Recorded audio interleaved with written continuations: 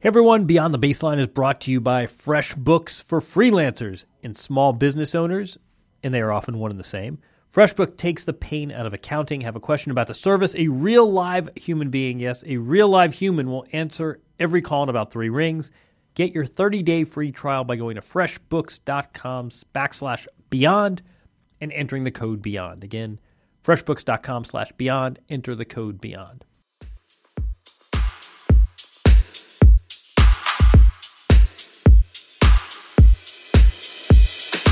One of his greatest legacies, it will be setting the bar that you don't get a pass. And look, I played. I know how tough it was to be an average pro and how much it took out of you, that you really needed to keep all your physical and emotional reserves to yourself. And Roger showed that that wasn't the case. And I believe that he reset the conversation as a result. But it sounds ridiculous, but I truly believe that if the human world needed to be restarted from scratch, that he would be a very viable candidate.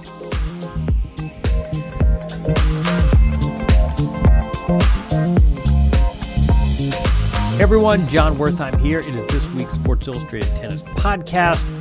This week's guest is a former player, a broadcaster, an ATP board member, a coach of a top player, and a tennis media creator, as well as a tennis channel broadcaster. Justin Gimelstob is only one person, believe it or not, and the fact that he has so many jobs, which sometimes can be at odds with each other, will form a bit of our conversation. Justin and I, full disclosure, are colleagues, longtime friends. We talk offline often about roles in tennis and how to improve tennis and whether or not we should be as concerned with conflicts as some of us, i.e. me, tend to think. And to his great credit, we talk about that openly on the podcast. He also talks about his relationship with Roger Federer, on coaching a player, on one of the more regrettable moments of his career. Good conversation. And I really encourage you to listen. It was good of him to take the time and also talk so candidly. Let's bring him in now. We don't know where he is, but he's calling us from his cell. Justin Gimelstob, how are you? I'm great. Just my normal weekday. Drop off my son at school. I've already spilled coffee in my car. Just normal daddy daycare day. You get coffee in the car, you drop off your son, and now you got a podcast, and it's not even 9 o'clock L.A. time. Where have you been? Your travels are always a subject in themselves. Where have you been lately? Yeah, they've been significant. Post Melbourne, which was only 2 weeks ago. Where have you been? Post Melbourne. Let's see. I was in the studio in L.A. for Tennis Channel. You know, those hours are always intense. And I just got back from Rio. I was with John there. He had a rough South America trip, to say the least. Had match points in both weeks in Buenos Aires and Rio. Lost 10-8 in the third set tiebreak just the other day. Got some ATP work done, got some ATP Uncovered work done, and zipped on a flight and had a very intense 36-hour trip to Rio. Did a nice helicopter ride, got to see the Christ the Redeemer, got to see all the plans for the Olympics and Olympic tennis, which look fabulous, by the way. Unlike at the London Games, the tennis is going to be right in the center of the action, right in the middle of the Olympic Village, right next to the broadcast center. So I think it'll be a different vibe than the tennis in London. So Rio, now back to LA, and I'm going to go train with John next week before he goes to the Davis Cup in Australia. Then I'll be back in the studio calling the Davis Cup, and then I'll hopefully be with you in Indian Wells. You'll be with me in Indian Wells. You have Sky on your boarding pass. You're allowed early boarding. I have a lot of miles. Yeah. It's not all it's cracked up to be. So let's kind of divide this into your various duties. So let's start ATP wise. Where is men's tennis right now? I mean, might be biased, but yeah, of course you're biased. Of course you're biased, but that's all right. I'm biased on everything, but it seems like the marketplace is kind of supports my bias. Is that it seems like men's tennis and tennis in general is incredibly healthy. Obviously, you have these iconic stars with Federer, Nadal, Djokovic, and Murray that just are some of the greatest players of all time. You have a next wave of players that are very popular, like Stan Wawrinka and Berdych and Tsonga. And then you have a new generation that has really been poking through and has made some excellent strides even just in 2016. When you look at even last week in our center court coverage on Tennis Channel, we had Taylor Fritz getting to the finals in Memphis. You had Zverev playing very well in Rotterdam. The week before, Zverev got to the quarterfinals in Montpellier. You have George playing well. You have Chung playing well. But for American tennis, what Taylor Fritz has done since losing in the first qualies of the U.S. Open, winning the U.S. Open junior, 3 challengers in the fall, winning a challenger to start this year, then getting to the finals in Memphis. I mean, with your pretty match away, effort. 5-set loss to Jack Sock in Australia. I mean, this kid is the total package. So in terms of, there are a lot of exciting storylines. I mean, lots of great new sponsors with the ATP World Tour. Just signed Emirates as the global sponsor. Peugeot as a new sponsor. Emphasis as a data partner. I mean, it seems like there's some incredible stuff going on on the ATP World Tour and on the WTA as well. So it's a great time to be involved in the sport. One more win. No, you tell me. Am I biased? I mean, of course you're biased. So let's. I mean, I think I think a lot of your points are well taken. I mean, Taylor Fritz was 1 match away from top 100 already. And anyone that's seen him, this isn't just sort of hype the young American. I mean, people that are neutral, people that are not American, you see him play and you say this guy's a future star. All right, let's go down the list. I mean, one thing I worry about is how much of this sort of call it a refractory period do we have after Federer, Nadal, Djokovic, Murray? I mean, the youngest player to have won a Masters, this is my stat of the year so far, the youngest player to have won a Masters Series event is Novak Djokovic. I mean, there are 2 guys younger than him that have won a major. One is Cilic, who's not in the top 10, and the other is Del Potro, who's obviously had injury problems. I mean, it does seem to me that there inevitably will be a pretty serious void once these big 4 are no longer the big 4. Agree or disagree? Well, I respect your stance on it, and it obviously makes intellectual sense. It just seems there's also one thing you have to understand is that the big tournaments, I mean, the major tournaments, the Masters 1000 events, the winners of those tournaments become the story. So, yes, the top players have been incredibly stingy. I mean, there should be an episode of Hoarders, how much they win and how much they keep away from the rest of the talent. I mean, in another era, David Ferrer, Tomas Berdych, Tsonga, some of these guys probably would be major champions. If you look at in past history where you have Rafter had 2, Carlos Moya had 1, Guga had 3, you have, Kafelnikov had a couple, you have Krajicek had 1, Goran had 1. That probably would have happened if the top group wasn't just so incredible. But if they're not there, the players that win the slams and win the Masters 1000 are going to be stars. So, yes, is there going to be a void? Possibly, but if you look at the course of history, that void is always filled, and that next generation or those next players become the stars and they become the story.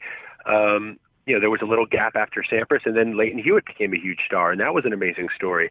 I just generally think that the talent will find its way to the top, and the stories will be made by virtue of the people that are successful. It's kind of like the winners of the wars write the history books, and that's kind of the way I look at it. And also, I've always been bullish, and I feel like it's been validated a bit that Federer, Nadal, Djokovic, Murray, all these guys aren't going anywhere. And players are playing a lot later. They're able to be successful and stay healthy a lot longer. They understand their bodies more. They manage their schedules better.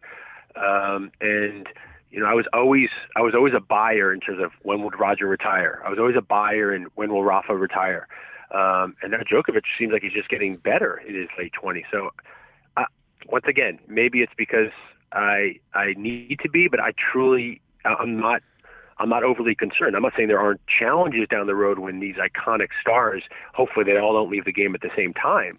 But I believe that things will recalibrate, and I believe that the next generation will be right there in order to step up. Yeah, no, history supports that in other sports too, right? I mean, the NBA may have had a post-Jordan period, but LeBron James comes along, and that Kobe Bryant's pretty good. I mean, there are someone will still win the trophies. They're not going to stop giving out a Wimbledon trophy just because Roger Federer and Novak Djokovic aren't playing anymore. You think 5, 6, 8 years from now we're going to fill these big stadiums watching Rublev against Zverev? I do. I think it could be Rublev against Zverev, but I mean, what if it's Zverev against Taylor Fritz. I mean, you have two huge markets. I mean, you have a potential German superstar, and that guy is as much of a lock as any young talent we've seen for a while. I mean, the kid hits the ball a ton off both sides, beautiful serve, great attitude, unbelievable work ethic. I mean, could be a they played in the last round of qualies in Australia. No, he played his brother. Oh, you played the brother, the lefty, lefty. Yeah, and Taylor was down 4-0 in the third and beat him. But you have Zverev, who could be, filming commercials or could be on the front cover of GQ, and then you have an American star that's 18 that, could be the next great rivalry, and that guy Taylor Fritz could be starring in Hollywood movies. I mean, it's just, and you have Chorich, who represents, Europe, and he already played Zverev once in Cincinnati last summer and was 7-6 in the third, and it was a epic battle for two young teenagers. So you have Chung representing Asia. I mean, I just think there's a lot of great storylines, a lot of great young talent, and maybe for once in my life, maybe I'm optimistic or come on. Cautiously optimistic. But I believe that there will be, there might be a recalibration period, but I believe the sport will stay healthy and strong for a long time. There are always new stars coming along. So go to the other extreme. People say, "Hey, you're in tennis." I don't know if you get this as often as I do. What's Roger Federer really like? I suspect you go into a cocktail party and people hear you're in tennis. What do you tell them? Yeah, this is a tough one because you start becoming almost like borders on hyperbole or unbelievable to actually tell people that you have a relationship with him that I think is no, I know. exceptional. But when you describe him, I'm sure when you describe him and people, obviously his reputation precedes himself. He's one of the most appreciated people in the world, not just athletes. And then when you go and tell people that he's even better in person, and he spends 35 minutes in the locker room after he beats Murray in the semifinals of Cincy, and he plays Djokovic in the final the next day, and his 4 kids are there, and you spend 35 minutes with him talking about ATP matters, your personal life, your son, my child, and and he's completely engaged, completely focused on the topic at hand. I mean, I think he's just unique. I think one of the greatest things that he will have done for the sport, besides what he accomplished on court, is to set the bar and the tone that you could be the best tennis player possibly of all time, most accomplished for sure of all time, and still be humane and sensitive and generous with your time. And for a while, it seemed like, and it's understandable because we know how cutthroat tennis is, that you almost had to be, close yourself off to distractions in order to be a huge star because of how challenging it was and how physical it was and how emotional it was. But then Federer comes along and shows you that you could be one of the most magnanimous people on the planet and still be a huge star. And that kind of set the bar for the next group. So and I really believe he set the tone for how to conduct yourself on and off the court for generations to come. So, I mean, I have a zillion anecdotes of his generosity. Come on, give us some. That's what we want specifics. I remember you tell the story. You've told me this before about how he's like practicing for a Grand Slam semifinal, and he's literally beginning his practice by signing autographs. I'll tell you a better one.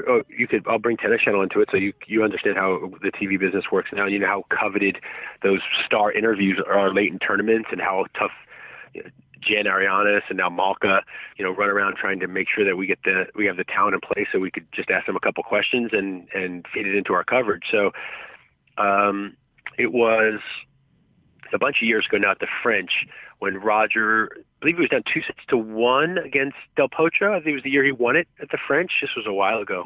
Aging myself. And a big interview fell through. One of the big stars fell through, and Roger had an off day. We needed a big interview to fill a gap on one of our live shows. So Tennis Channel sent me out to try and find one. And Roger was doing a ton of press, but he'd already done Tennis Channel, so he wasn't obligated to do it again. And I ran into him in the press room. In that area going up to all the studios in the compound area at the French Open. And, Nicole Arzani, who looks after him and is the head of communications for the ATP, kind of looks at me, and I could tell what that look meant. That look meant stay away. Don't even try. I mean, that look. Every PR person has that, so yeah. Exactly. I'm used to getting that look from people for all different reasons, but I got that look from Nicola, who's really an incredibly warm and accommodating guy. So I knew that it was hands-off territory. So, and then, Rodri was flanked by all of his handlers and everyone, so he was pretty well cocooned. So Roger just has this sense that, I was in a state of stress, which isn't that big of a stretch since I generally am. And he said, Justin, what's going on? How's everything going? And then I get the look from everyone. And I said, Nicola, he asked me. So I told him what happened. He goes, I'll take care of it. Don't worry. Meet me at court 18. I'm practicing from 1 to 3, 1 to 2:30. I'll do the interview after that. So I run over, and the story gets way better. If it just ended there, it would be incredible, because I believe this was right before he was going to play maybe the semis of the French. So this is a Grand Slam he's never won before. Let's sort of set this up. And Nadal had lost, and this is a big opportunity for him. And he'd just been down 2-1 against Del Potro, and physical 5-set match. So if the story just ended there, it would have been incredible. So then I go out to the court. The place is packed. Obviously, John, you know what it's like. A Federer practice session at a Grand Slam is better attended than a lot of matches. Sure. And I get on the court, and Roger is about to start hitting, but he hadn't started yet. He was just warming up, stretching. I had my camera crew come out there. And he turns to me, and he goes, hey, do you just want to do the interview before, not after? That way you don't have to wait around the whole time? I was like, yeah, that would probably be better for me. I don't know if it's better for you, but okay, sure. He's like, okay, let's do the interview now. So, okay, great. So we do the interview, and Roger, Roger's the type of guy we were taught. You can't not have a bad interview with him. Right, exactly. But this is the point: is we were taught how to ask a good question to hopefully get a good answer. With Roger, if you ask a bad question, you get a good answer. If you ask a good question, you get a great answer. It saves you like a producer, I always say. It's impossible to. I shouldn't say impossible, but it's pretty hard to do a bad interview with him. He's that good. So we do the interview. He knocks every single one of them out of the park. Always, gives more, gives insight, lets you in.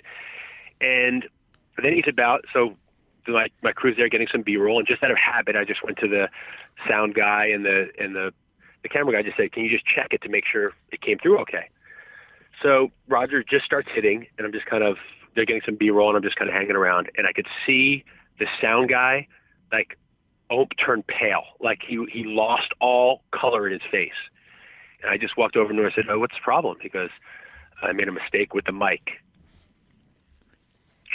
So once again, Roger starts hitting, and out of nowhere, he just senses that something's wrong, and he turns around to me as my stress was probably oozing out of me into him on the practice courts, and he goes, Justin, is everything okay?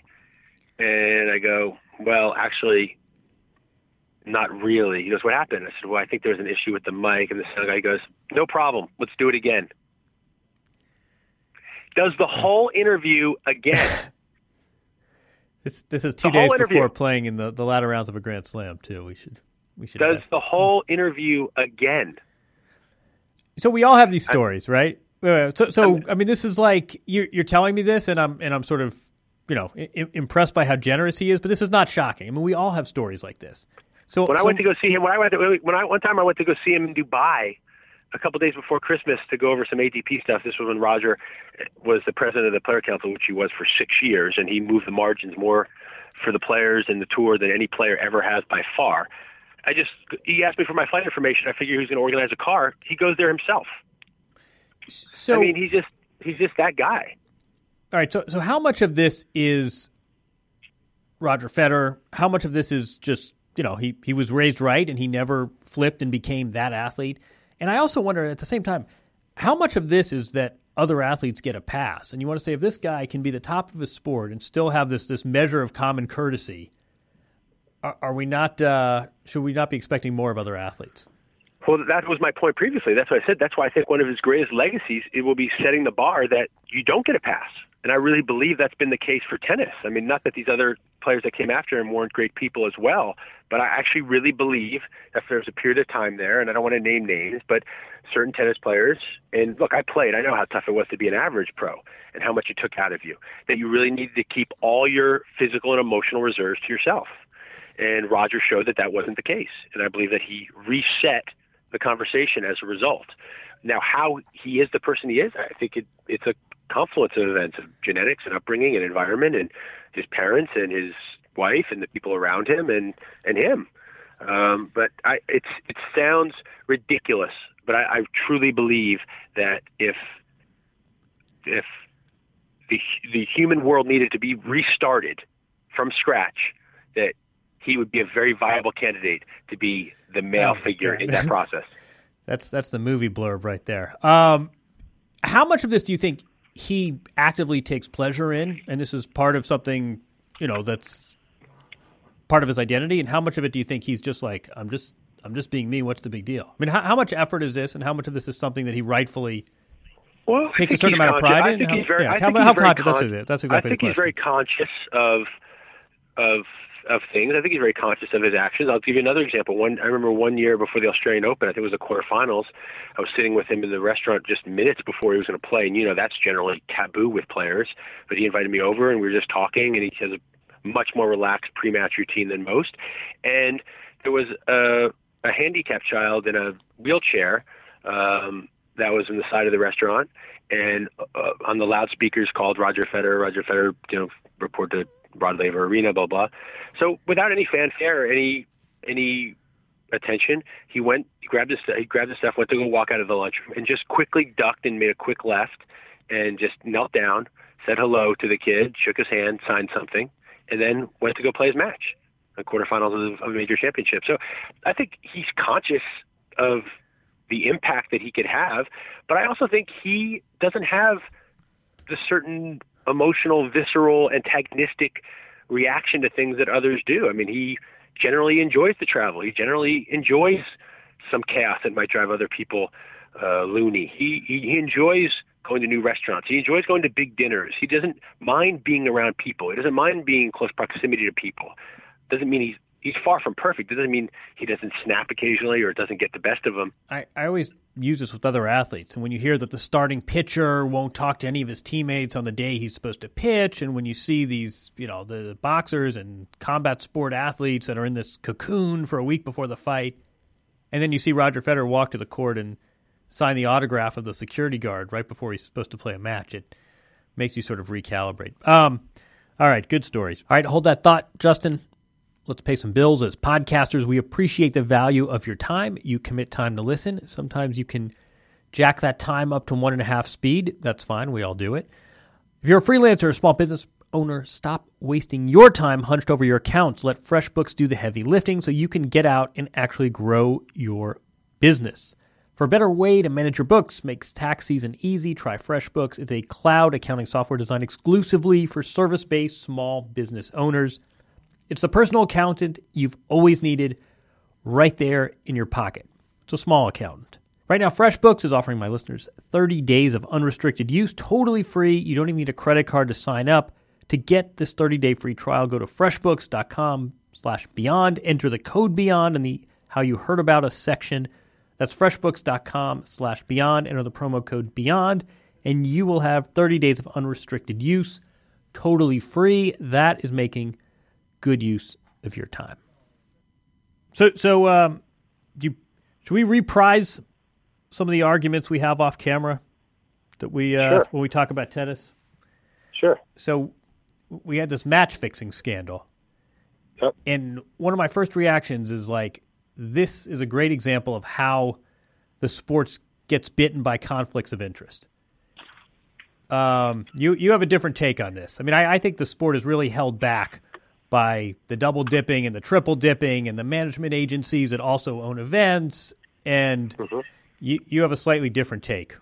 Where are you in all this? And I'm also kind of curious, specific to this match fixing, which I think was, I mean, I don't want to diminish it and I don't want to poo-poo it, and I think that it's an issue tennis needs to address, but I also think that the way it was portrayed in mass media is greatly out of proportion with the reality. Well, let's deal with the match fixing first. I think that the reporters involved did an incredibly unprofessional and disservice, and I think they were irresponsible in terms of the way they handled it. Who are you, the BBC BuzzFeed or the tennis media? No, the people that initiated it, the BBC BuzzFeed. Okay, I mean, okay. the initiators of the story, because it was ripe with allegations and innuendo, and in terms of hard facts that they felt they might have or insinuated they had, but weren't willing to fully document because of fear of litigation. Or my point, if you have it, I thought, and I'm not a journalist. This is more up your You are alley. a journalist. Come on, you're a journalist. Well, that's part of the next conversation. I don't necessarily consider myself a journalist, but we could go down that route after. But I thought that if you put work into a story, you believe in a story, you try and break a story, that you have to stand by your story and stand by the facts and stand by the names and stand by the information.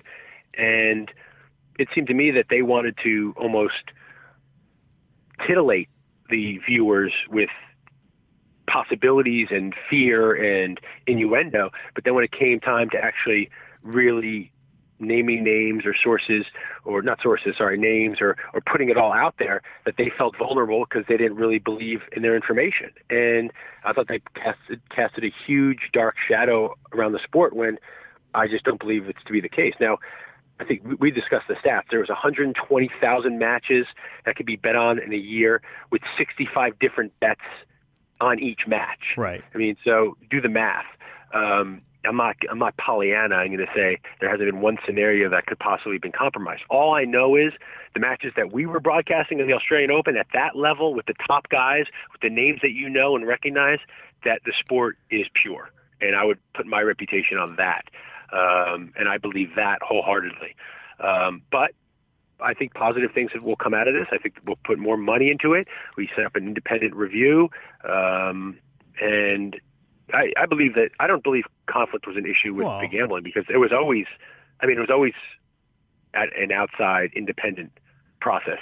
But you know, this tennis integrity unit was still being funded by tours. This independent review that's being set up is being headed by a guy who's already represented Mariano Puerta, generally regarded as someone who's run afoul of anti-doping. I mean, it just seems to me that a lot of this kind of everyone wearing multiple hats and everybody sort of serving multiple masters really does a disservice to the growth of the sport. Okay, well, I just want to kind of compartmentalize it. That's my view on the gambling. My view on the gambling is that I believe it was irresponsible reporting. I don't think it's an epidemic. I think that there's a lot of challenges considering the amount of matches and the low level of matches. I feel like at the lowest levels where temptation is at its highest, the futures and the challengers, and that there's still the same level of gambling down there as there are, with much less visibility and much less accountability. That's a good point. Yeah, good point. Than there is at the top. My view is, for better or worse, I spend most of my time around the biggest events, and I believe that the sport is incredibly pure there, and especially at the top. But more resources and more information and more independent reviews will be done, and I believe that's a positive overall for the sport. So sometimes good things come from bad things, and I believe this will be the case. In terms of overall conflict, I mean, this is a long time debate in tennis, and I'm as guilty of it if it was something wrong with it as anyone. My whole view has always been about disclosure, and but I believe everyone deserves their opinion on it. I've spoken about this. Chris Cleary has been very outspoken about it, and I respect his opinion. Sometimes I've learned, as you know, it doesn't come easy to me, but sometimes you just have to agree to disagree.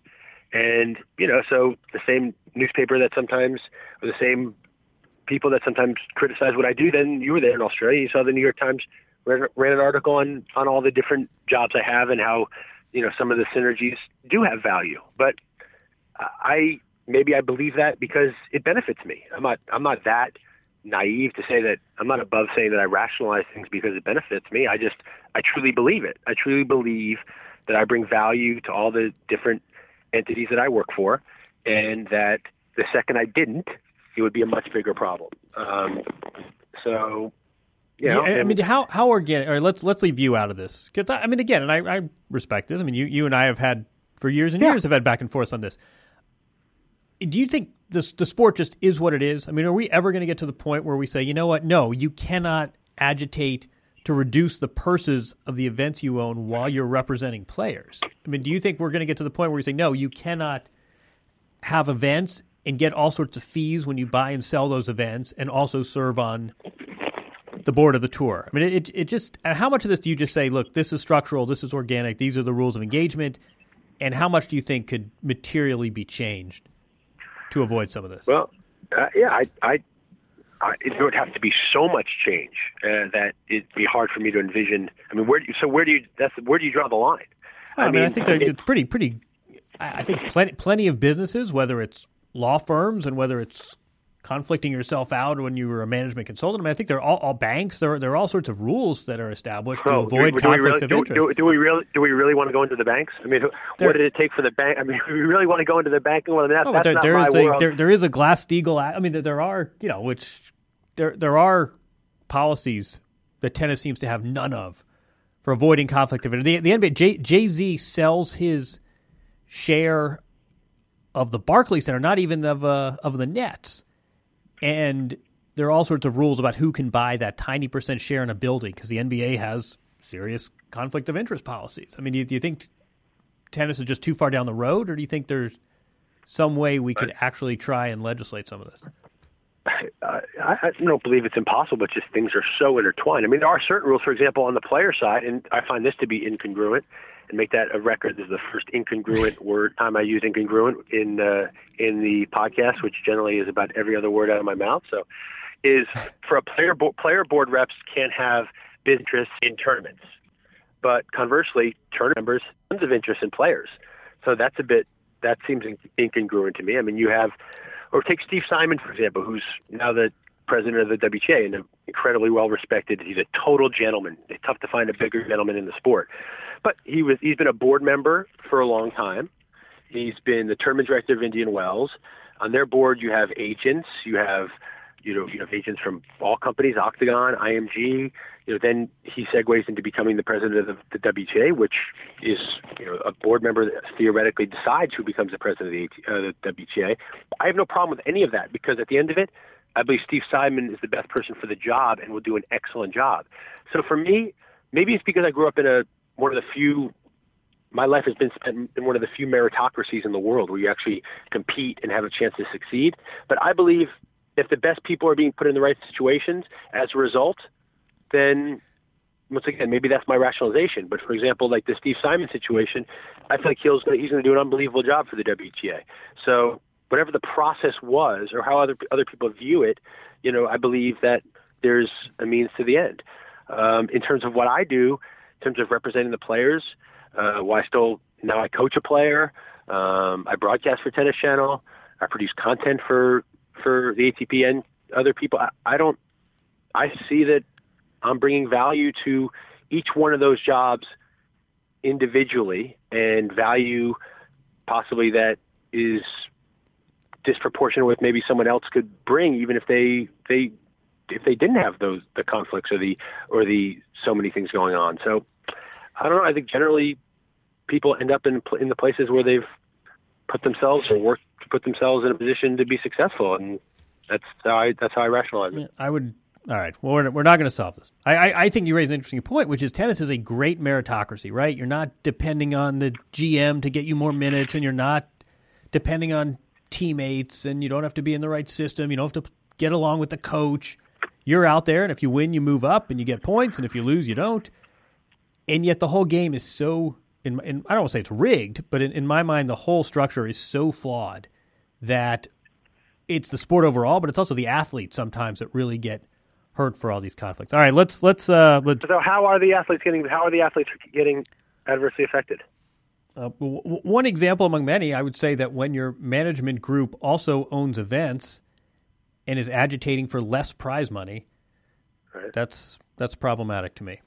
But that's why you have to have a strong player advocate to make sure that's being offset. And if you look to see how that has gone down in the past 7-8 years, I believe prize money is finally calibrated to a scale that's actually fair. So I agree that there are challenges in place. That's why you need to have the right people in place to offset it.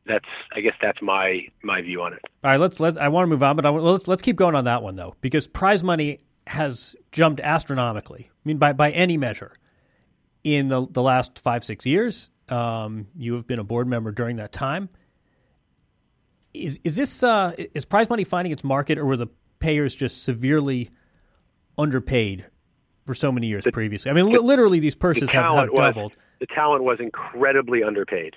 Nothing dramatic. The math hasn't changed. These broadcast rights haven't changed the equation. No, they have changed. No, all that stuff is true. No, but look at the price both of... sides. Both sides.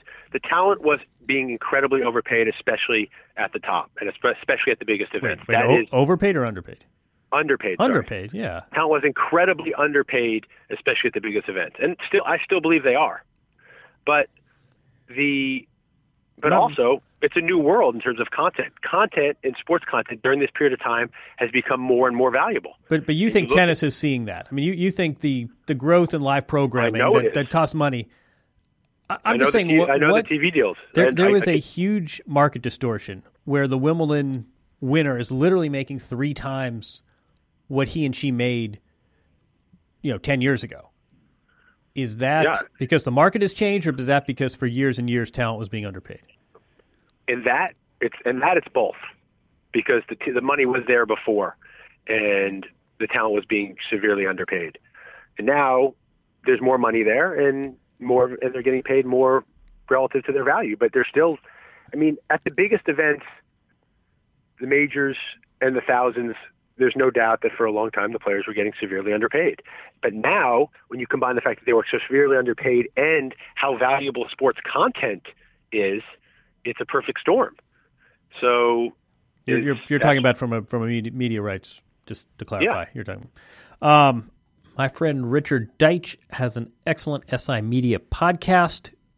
We listen to it at Tennis Channel, and you should listen to it as well. This week's guest is Holly Rowe. If you've been following sports media, you know a bit about what Holly Rowe's been going through. This is one of the more highly regarded figures in sports media. She's facing a challenge. She talks about it with Richard on this week's SI Media podcast. Find it on iTunes, Stitcher, or at si.com/podcasts. All right, let's move on. Let's talk broadcast side.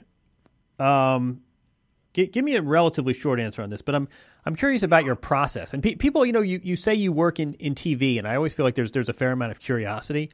When you go to call a match for Tennis Channel, tell us your process. I mean, what's your preparation? How early I know the answer to this, but how early in advance do you find out what court you're being assigned to, and what's it like? You don't talk while the ball's in play, but just sort of go through your process of calling a tennis match when you broadcast for Tennis Channel. Well, generally we get our schedule the night before, so you do a little research, do a little recon on the matches, try and get a feel for. For me, everyone broadcasts differently. For me, it's about the patterns, a little bit more the technical and the tactical. Envision the matchup, do your homework, see what the head-to-heads are, see where they've played, see what form the players are in. Try and envision what patterns will be out there, different ways to describe them. That's one of the challenges in tennis broadcasting, I believe, because generally you see this similar pattern revealing itself, so to try and find different ways of describing it. Right. And then, so go through that, just take down a couple notes, a couple talking points for each match, and you just familiarize yourself with some relevant, pertinent information on both players and their camps and their form. And then interviews are completely different. As you know, I do a few different roles at Tennis Channel, whether it's sometimes I'm a host, sometimes I'm an analyst, sometimes I'm just an interview. Sometimes I just do the interviews. For interviews, it's generally having enough a first question and a last question to get in and out, and then being able to have enough topics to ask a question that it's abstract or flexible enough that I could listen to the answer and see if there's a good follow-up question to the question, because nobody likes to do an interview where you're basically the interviewer is not listening to the interviewee and they're just going to the next question automatically afterwards. So once again, do a little homework, have a couple bullet points, know how I'm going to get into the interview and out of the interview, and then have a couple of topics I could possibly delve into in the middle if there's time, or because as you know, live television is an enigma, and it's sometimes you have more, sometimes you need to stretch it, sometimes you need to cut it. The risk analysis of live versus tape really changes. That's my experience. Yeah, tape is like you're taking an open book test. Yeah, exactly. Right. Well, or, hey, you didn't like that answer, let's start again. When you're sitting there and the player comes off the court and you've got 3 questions and you don't know if they're going to be in a good mood to talk or a bad mood or short answers or long answers or producers in your ear, it takes some time to get used to. Yeah. Let me ask you another. I don't know if you and I have ever talked about this, but maybe the psychic statute of limitations has lapsed and maybe it hasn't, but it was about 8 years ago that you had a regrettable interview that I think we can now say for a time anyway, maybe it imperiled your career. I know it was a dicey period and you overcame that, obviously. When you look back on that whole experience now at the stage you are, I mean, what is it? Do you feel like you were set up? Are you angry at yourself? I mean, what sort of are your takeaways 8 years after that incident? Tremendous regret. You're okay. You're okay. I'm asking you this. Yeah, of course. No, it's part of my history, and it deserves to be asked. It'll always be a part of my history. It's my reaction is my emotions that come up, even hearing about it. I mean, it makes me physically ill. Disappointment, regret, embarrassment. Still to this day, apologetic. Still to this day, I would do anything to take it back. But you learn in life you can't move back. You have to move forward. And I've made a lot of mistakes in my life, and I'm sure I'll make a lot more. But that one's right there at the top of regrets and disappointments and things that I wish I could undo, but I can't. And I will say I learned a lot.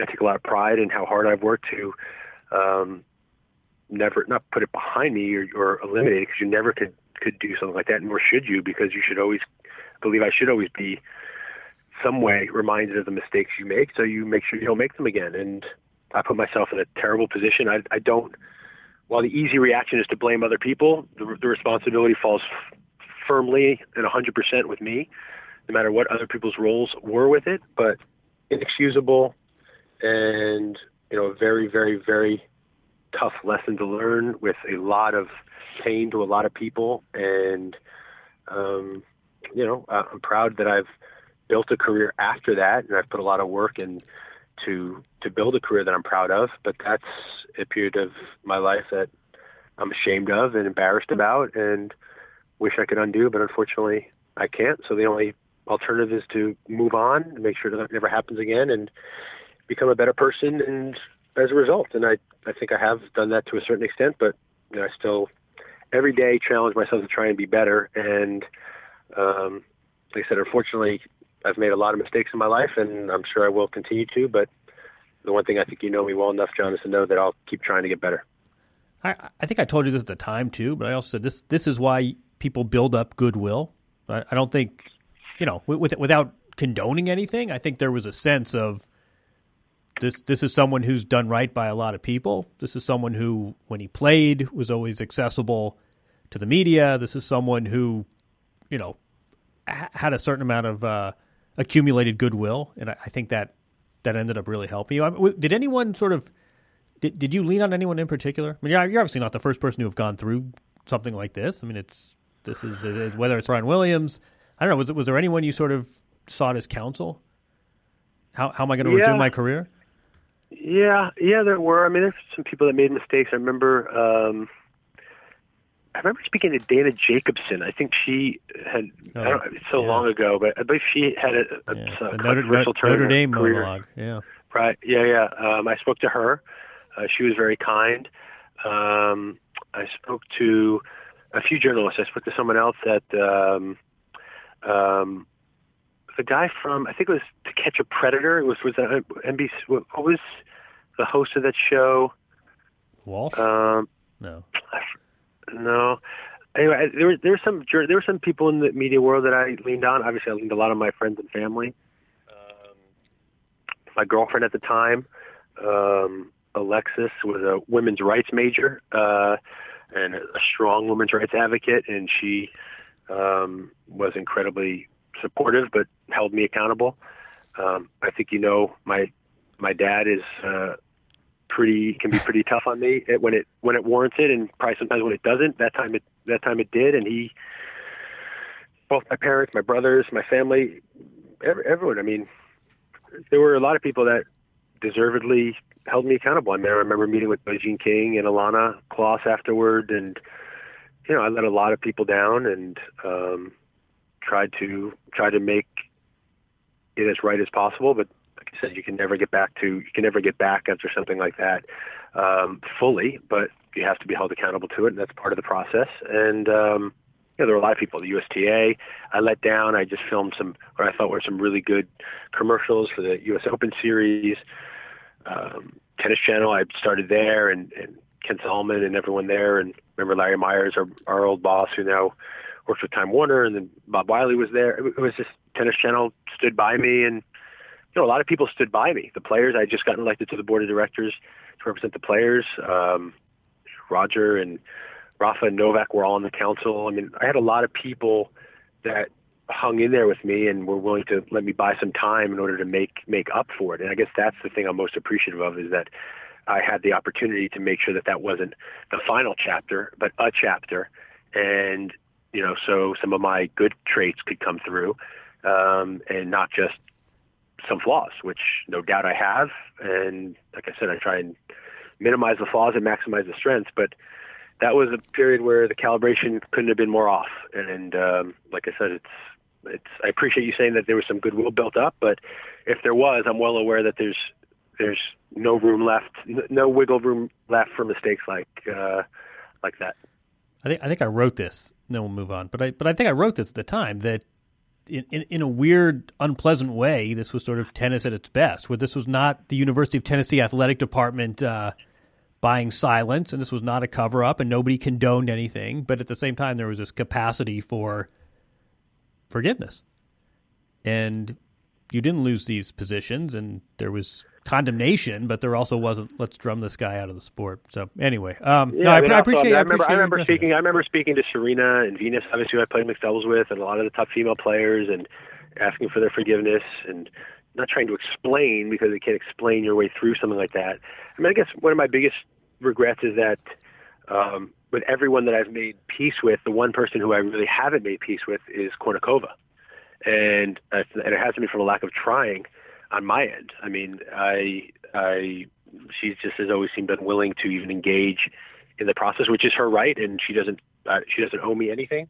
But I mean, I immediately apologized. I always was regretful. I've tried to apologize to her before numerous times, and if for the lack of another opportunity to do it, I'm more than happy to do it again. I was 100% wrong. I was, and I apologize for any pain or any ugliness that I caused. So if she hears this, know that it's heartfelt. But that is one lingering regret, is that of all the people that I've tried to make peace with and try to redeem myself to, I haven't quite been able to broker that direct apology.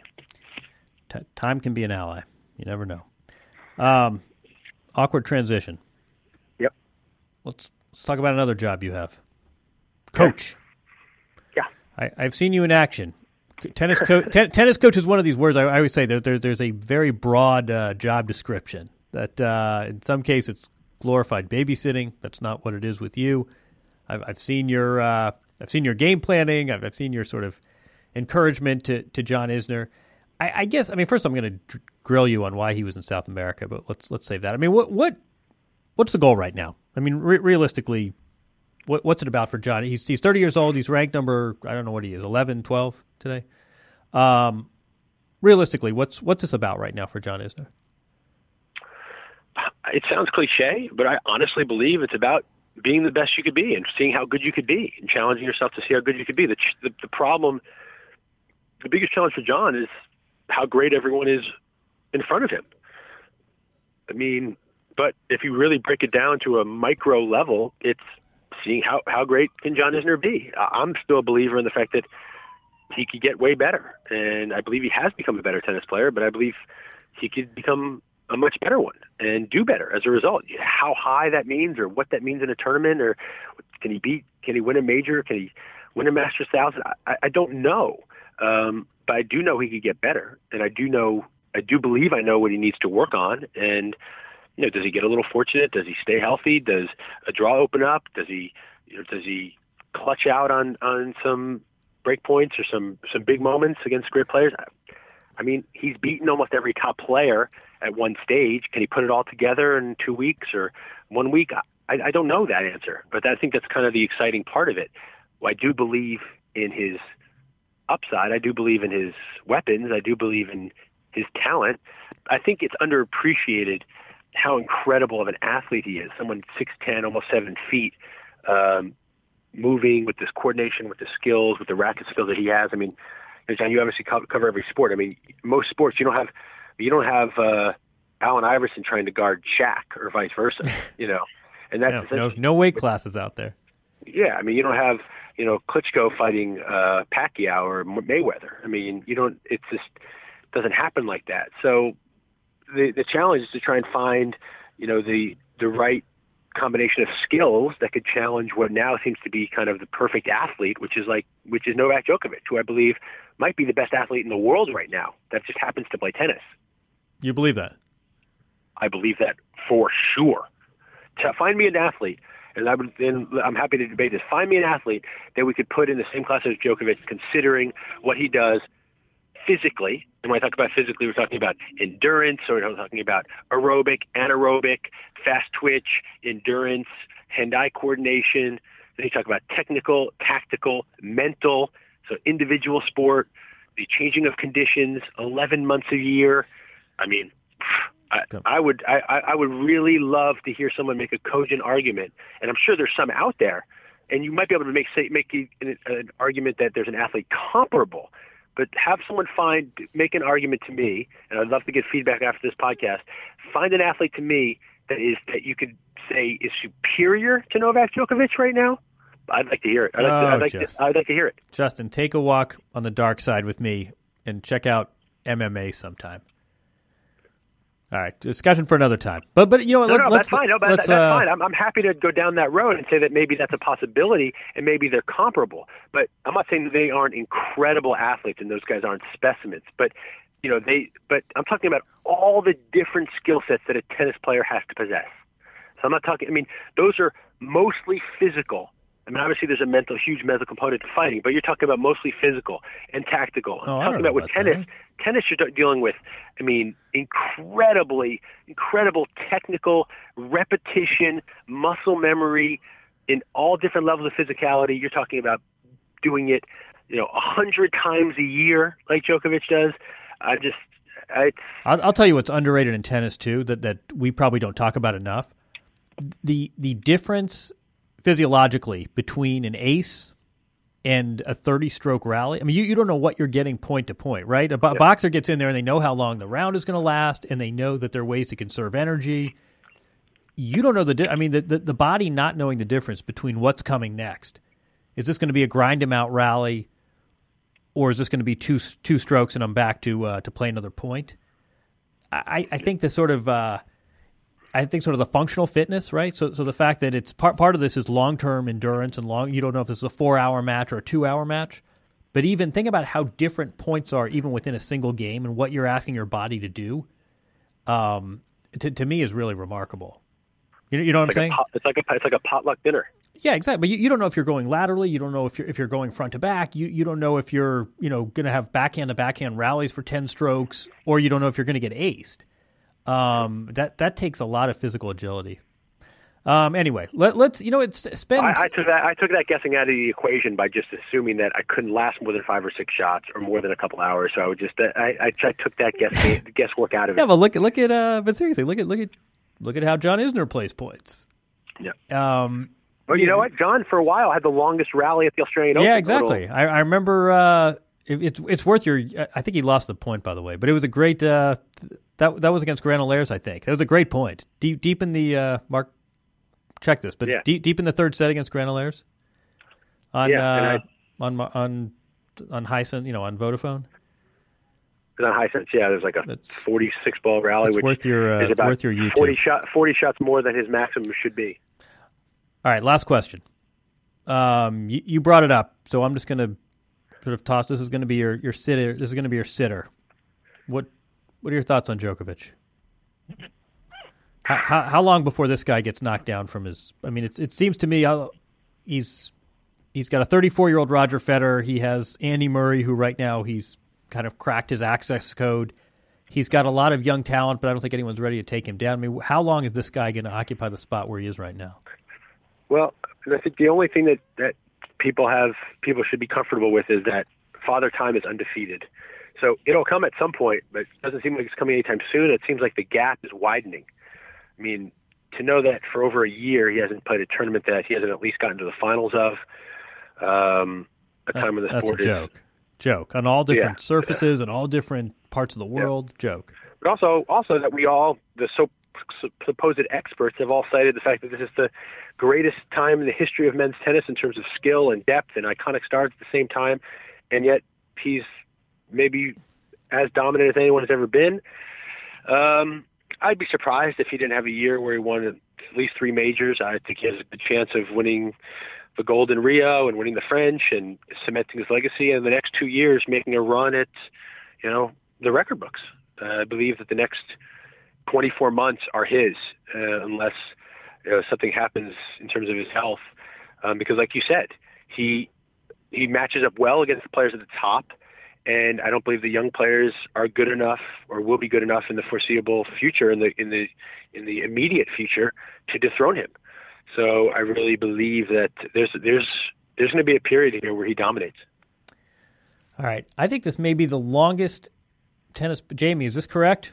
I think this may be the longest podcast we've done. And you know what? It didn't seem like it. This was no grind 'em out 5-setter. This was very smooth. Well, I take it as a compliment. I enjoy it. I love the sport. I mean, that's the thing, John.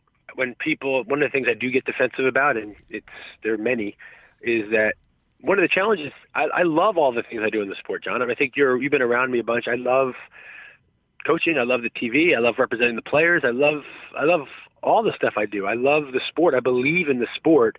I hope that comes across, and I hope that's taken into consideration, as opposed to just saying this guy's just doing a ton of stuff just because. There's a reason for it, and the reason is I love tennis and I believe in the sport. No, absolutely. But I think the flip side of that is like, I think all of us are like, this is a great, great sport, and it's, to me anyways, it can be frustrating that it can't get out of its way. Well, I feel the same way about myself sometimes. We all do. Not being able to get out of my own way. Conflicts and all, you are a force of good. I just want to go on record saying that. I appreciate it. Thank you. Thanks for doing this.